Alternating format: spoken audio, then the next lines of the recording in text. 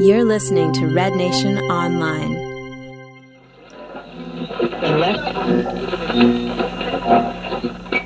It took a second for it to register that I just scored in front of 25,000 nearly, and as soon as I scored, I saw the fans cheering.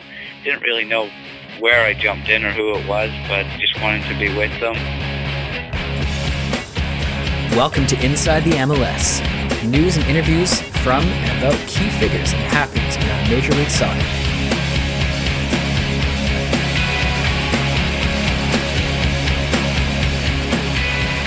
Earlier today, RedNation had the opportunity to speak with Terry Dunfield of the Vancouver Whitecaps. In this interview, Terry and I discuss his decision to leave England to return home to sign with the Whitecaps, Vancouver's win over Toronto FC in the club's inaugural match, and his experiences playing for Canada internationally. And now, Terry Dunfield. Welcome to Inside the MLS, Terry. Thank you. So let's start with Saturday. You helped your team to a comprehensive 4-2 win over Toronto FC, and one of the lasting memories for me on that special day was that moment when you jumped into the crowd to celebrate with your friends and family. So if you could just talk us through that goal and that moment. I mean, Davide Chicamento put me through with a great pass. I was able to get on the end of it. I scored it. It took a second for it to register that I just scored in front of 25,000 nearly, and as soon as I scored, I saw the fans cheering. Didn't really know where I jumped in or who it was, but just wanted to be with them, and just a moment of madness, really. Is that a yellow card that you regret, or? I think now I can say it was all right, but at the time I don't think the coach would have been too happy. Yeah. So you're not really known as being a goal scorer. You've only really got a handful of goals in your career. Are you reinventing yourself here in Vancouver? Yeah, I mean, the system, the way Tater plays, it suits me down to a T, and since I've been here over the last sort of 6 months, I've scored a couple and had a couple of good chances as well. Could have had maybe even more. All right, and going back to that day, obviously the atmosphere at Empire Stadium was pretty incredible. Yeah. If you could just tell us how you felt on Yeah, it was electric. I mean, you could hardly hear each other out there. It was an atmosphere that the fans created that I'd never really seen anything like that before. It was special. Your hairs on the back of your neck were standing up in the tunnel ready to run out. And especially being from Vancouver as well was, that little bit special for me to be a part of. And it's a day I'll never forget. Now, you've played for years in the English League. Could you talk to us a little bit about your career in England and maybe touch on Alan Ball, a Whitecaps and England legend, who helped you in your career and was a big factor in bringing you over to England? Yeah, at the time when I went over as a 15-year-old to England, he was a manager of Manchester City.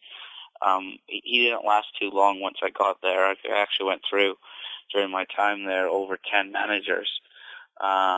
But yeah, he had some really good advice. He was a very good midfielder, as the world knows.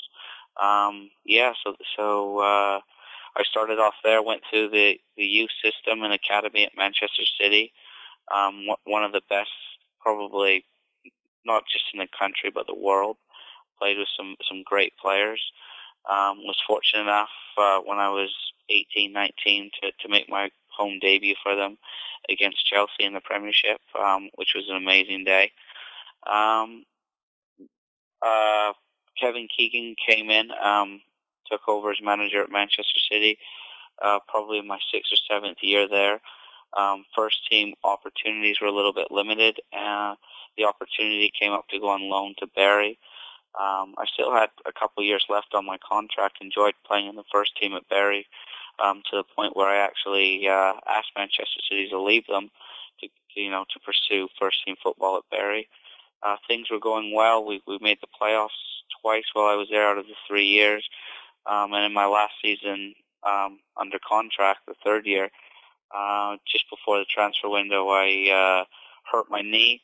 Something that wasn't supposed to be too serious, but it turned into a layoff of 2.5 years, which there were some dark times, and it was, I'd be lying if I said I didn't think I'd play again. So yeah, I was able to get over that with the second surgery. had to start my career again in League Two and work my way up. I spent 3 years in League Two, played nearly 150 games for Macclesfield and then and Shrewsbury Town.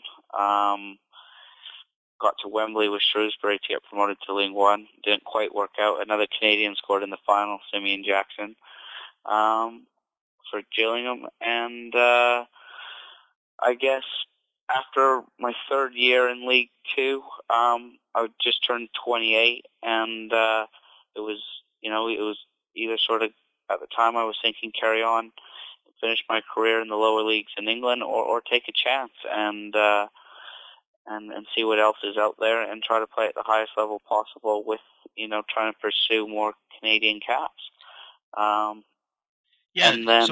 Touching on the international caps, you've obviously last year you picked up your first pair of caps for the national team.